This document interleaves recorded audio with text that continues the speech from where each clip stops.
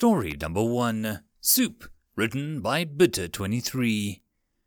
We were a melting pot of waves and ripples, a constant flow and ebb of energy, a curdled liquid existence, barrier-free movement with no stop or start, and for a moment part of us knew.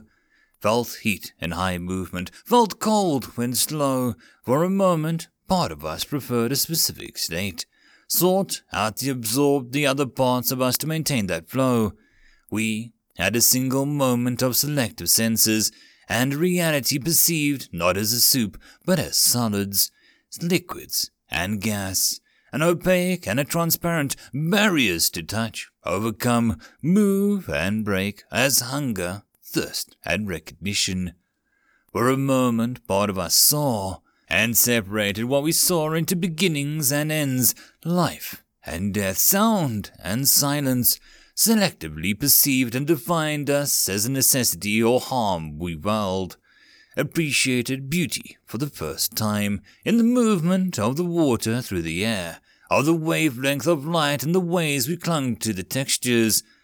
Enraptured by distinction and variation split between us, there was a moment of hunger for understanding all of us, understanding that which part of us experienced as themselves in contrast to everything else.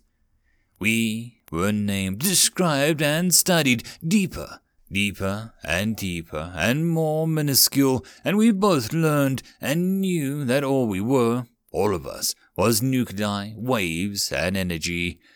An instance of existence, of time and space, a sentience, thought and dreams, ideas of finding other parts of ourselves who would consider themselves other and individual, who, like us, could perceive the desired acknowledgement of the selective reality, by whom we could imagine as we did for them.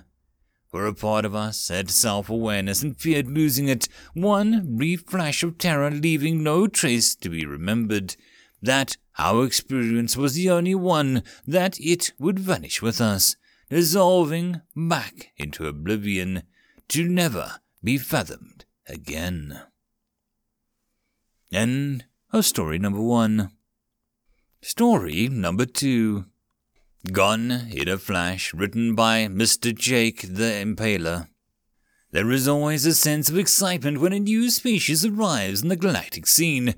For most other species, this excitement is mostly limited to the possible trade routes and an increased workforce. But for those who still see the luster of new faces, it is time for celebration and hope. Every race tends to have some different trait or quirk or talent. It is widely believed that in order to become a dominant species on your homeworld to achieve spaceflight, 3 things are required. Natural resources, obviously, intelligence, and an X-factor. Now, this X-factor can be one of a billion things. It can be as exciting as the Geth and their ability to manipulate the electromagnetic waves, or as boring as the gelatinous Brocksteers and their obsession with perfect comfort. While most appreciate the fantastic upgrades to the chairs, it is boring and, quite frankly, unnerving. When humans first arrived, the search for their X-Factor began, but between the various experts in the galactic community and the road people, we just couldn't nail it down. For a while, it was whispered that their X-Factor was having no X-Factor. They were not average in most ways. It was just that there were obvious aspects of life, and some not so obvious. There was always someone more extreme than them. Violent history, surpassed by the Chitauri, who are currently on the 5th Civil War of the galactic year. Insanity for the mad engineering, surpassed by the Kana, who have spent several years attempting to build a spaceship with no hull. After the 17th failure, many stopped sending their condolences. Hardiness? They were strong, but the Quattugal had survived far, far worse. Maybe domestication and their obsession with adopting and riding animals. They came close. But, unfortunately, the Goth, the species caused much debate in the field of convergent evolution and linguistics, have the ability to understand and communicate with nearly any animal with enough time. They have several interesting customs that will not be discussed at this time. For many years, the debate stalled and spiraled, many suspecting that it was something so simple and boring that we either already had it or wouldn't care about it. Until one year, Kanya managed to get sponsored by an unknown party to develop a new weapon.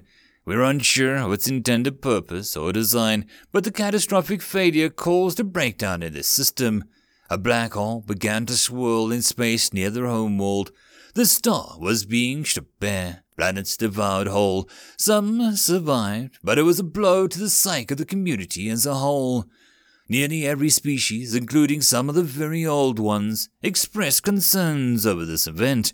The black hole spawned was growing irregularly and behaving oddly. The outermost planet of the system was wobbly orbit. The black hole grew and shrunk, expelling blasts of energy at random intervals. It matched none of the agreed laws of the universe. Probes and research teams were dispatched to investigate and diagnose this thing that ignored the laws of physics. It wasn't long after that a discovery was made. The device that spawned the black hole was still in existence. A new wave of hope spread. That was quickly killed. The device was stationary and seemingly invulnerable to the event horizon of the black hole passing over its expanding and shrunk, like a rock standing stubbornly against the waves. It was impossible to know how long it would even be visible once the window opened. Weapons were tried, but even complicated lasers found themselves bent and distorted away from the device. Physical weapons large enough to ignore the pull of the black hole long enough were torn apart before they could impact properly. Smart projectiles would be fired by the electromagnetic waves that came from the black hole. It seemed hope was lost. The task was impossible.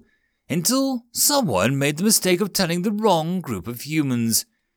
The excitement that surged through their species and the drive into their work was a spectacle to behold. They borrowed, stole, recreated, and adapted technology for several other species. They even tried their hand in the ship with no hull. The community watched in disbelief, and we thought this had to be their X Factor. Just like the black hole, they hated the idea of being told to obey the laws of the universe. When their ship was finally finished, the pilot selected. The reaction of the various species of galaxy were mixed. They had managed to build a ship with no hull, the atmosphere and mechanics contained within layers of force fields. The temperature within was considered inhospitable to most species, including the humans. The pilot rigged with a setup that made the Broxtiers who saw it scream. He was provided counseling and further viewing was banned from their world. But when the day came, the ship launched. The humans had always had a fascination with the engines of other species. We never quite understood as they asked for details and how far they could get pushed. They had never taken into account that the engines of their ships, the luxury of light speed, space stations, and other wonders, we had mostly given up on having powerful engines. Such a thing was just excess. More materials used and more heat to deal with. We thought the humans would be somber, watching their champion as he emerged from between the space of light speed. Instead, they all waited in anticipation as the ship waited for its window. The starting line was 3 light seconds from the event horizon. We did not understand the ship's name, but soon we would. Sir Jaeger started up a flare of plasma and began to tear through space.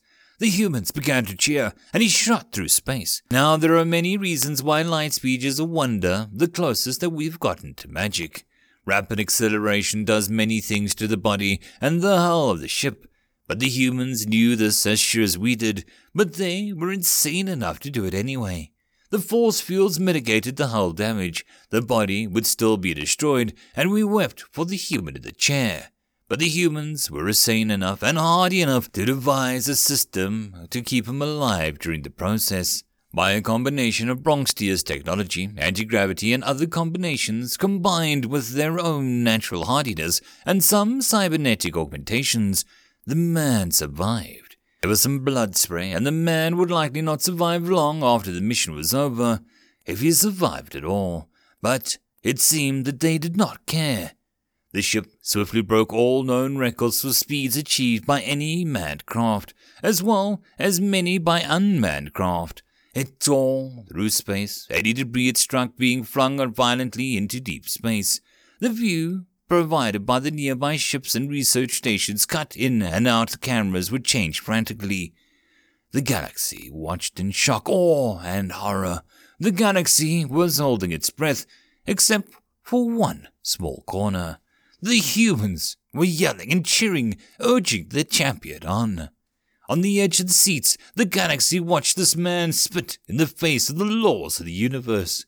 As he neared it, the machine began to emerge from the event horizon. The coordinates locked in, and the ship shot towards it.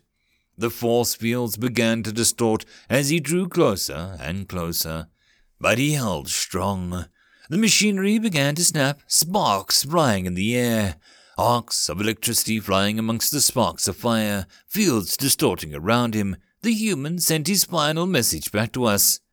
"My name is Yuri Gagarin, and I am the fastest man alive." The ship slammed into the device and an explosion ripped through the system as the black hole destabilized, releasing the energy of a star in a large wave. The rest of the galaxy joined humanity in this celebration, astounded by what had just happened. The Kanya released a prepared statement, swearing loyalty and fealty to the human race unending. It was not until weeks later, during a briefing into the entire plan the humans had enacted, amnesty was granted for the most acts of thievery, when finally were able to nail down the X Factor that they possessed. The prospective pilot was being interviewed and was asked to explain the reason why he would give his life for the cause.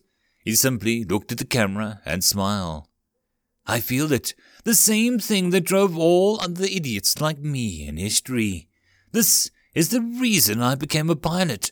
The hunger in my soul, and I need this.